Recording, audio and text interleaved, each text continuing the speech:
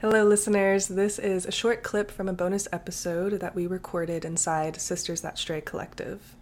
We would love for you to get access to the full episode, so we have provided a link inside of the show notes right here where you can sign up for a 14-day free trial, and you'll get instant access to the full episode, as well as access to joining us inside of our monthly live embodiment workshops that the two of us lead together.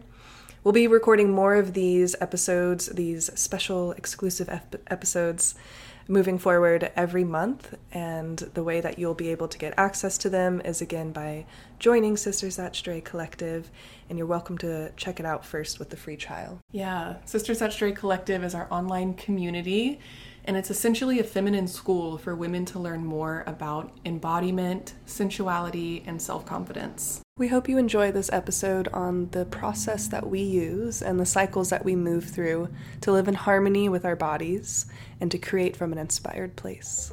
All right, another process that we like to use is another embodied process, which is looking to the phases of your cycle, of your menstrual cycle.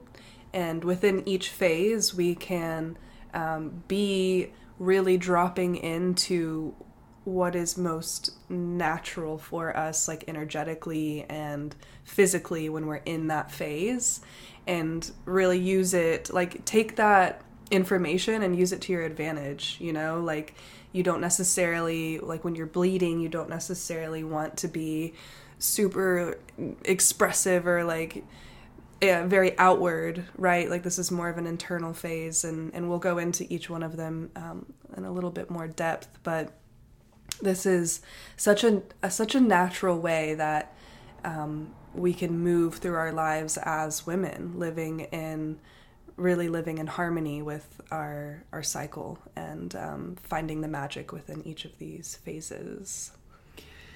Yes. Yeah, so I always like to start with the luteal phase in this cycle because it's like the clearing out phase. So the luteal phase is the premenstrual phase, about a week before you start bleeding. So this is usually like day 20-ish, depending on your cycle. Yeah. so like based off a 28-day cycle. Right.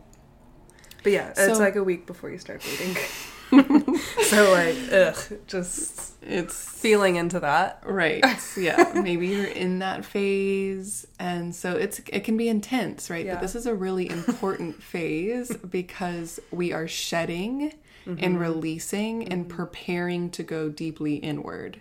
Yeah. And if we don't do that work in this phase, the rest of the cycle, the rest of the phases are like going to be very just not in harmony. Yeah, like you're not going to get the most out of it if we haven't cleared what we need to clear, and then we just like try to go in to receive insights. Like it's just very mucky in there. And like all of our kind of illusions are still there, and like our stories we tell ourselves and limiting beliefs are just like driving the show, and so it's just not as a deep and like potent process. So this is super important. This is like the most important phase to really slow down and create space for those emotions to come up and to be with those emotions, to care for yourself, to do a lot of journaling, to just see, like usually you'll probably find that there's like a repeating theme that comes up in each premenstrual phase.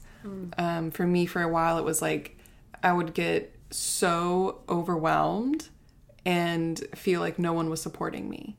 And then through the work I've done, I realized that was a story I was telling myself. You know, I would push away people's support so I could like confirm this belief that like no one's supporting me, like I'm so overwhelmed.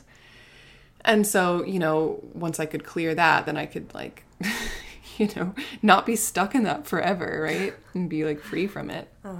So be mindful of like the repeating themes that come up, the repeating triggers or frustrations, because it's probably just pointing to something that wants to be cleared or looked at.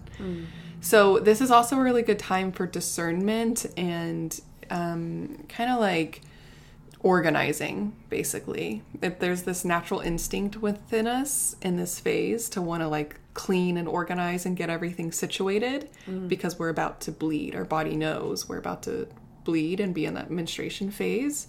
which is a very yin phase. So there's like this impulse to like clean everything up and like go grocery shopping and organize your desktop and like all these things. So lean into that, you know. This is all like you're already kind of like orienting towards what's not working. Like that's how your orientation is kind of focused instead of like, this is great, like an ovulation. You're like, what's not working? This isn't working. This isn't working.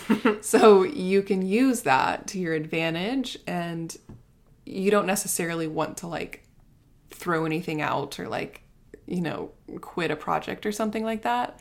But you can definitely like journal and do some reflection with like, this doesn't feel good. This thing in my life, don't like this. Maybe it's a relationship or a job or something. Just time to like reflect on like what isn't working, and then through the rest of the cycle you'll get more clarity on that. Yeah, I like how this cycle is also good for like the insight and creative problem solving or like creative thinking, because I think in that way where you're orienting towards what's not working, it's almost like you have a little bit more like sharpness around like, okay, I want to kind of find like a creative solution to this. So yeah, like creative thinking is definitely at a peak here, I feel like, which is really cool, a really interesting part of this phase, because normally we just think like, ugh, I'm agitated, I'm irritated. But if you can kind of create space for that, you'll find that you also have access to this like, yeah, extra bit of creative thinking, which can be useful and insightful for anything you're looking at. Yeah. And just remember, you know, the kind of frustrations or the triggers that come along with this phase, it's not a bad thing. It's not making you weak or too much or too emotional or too sensitive. It's not an inconvenience. It's there to serve you. And so it's your, you know, responsibility to create the space for that and to feel that and to see what's coming up so that you can work with it, right? So biggest thing is to know that you are shedding and releasing. You're preparing to like really deeply release in the next phase. And so pay attention to like what's coming up that wants to be released. That was a sneak peek of our longer bonus podcast episode on syncing your cycle and your creative process. You can get this full episode by joining our online community, Sisters That Stray Collective. The link is in the show notes for your free 14-day trial.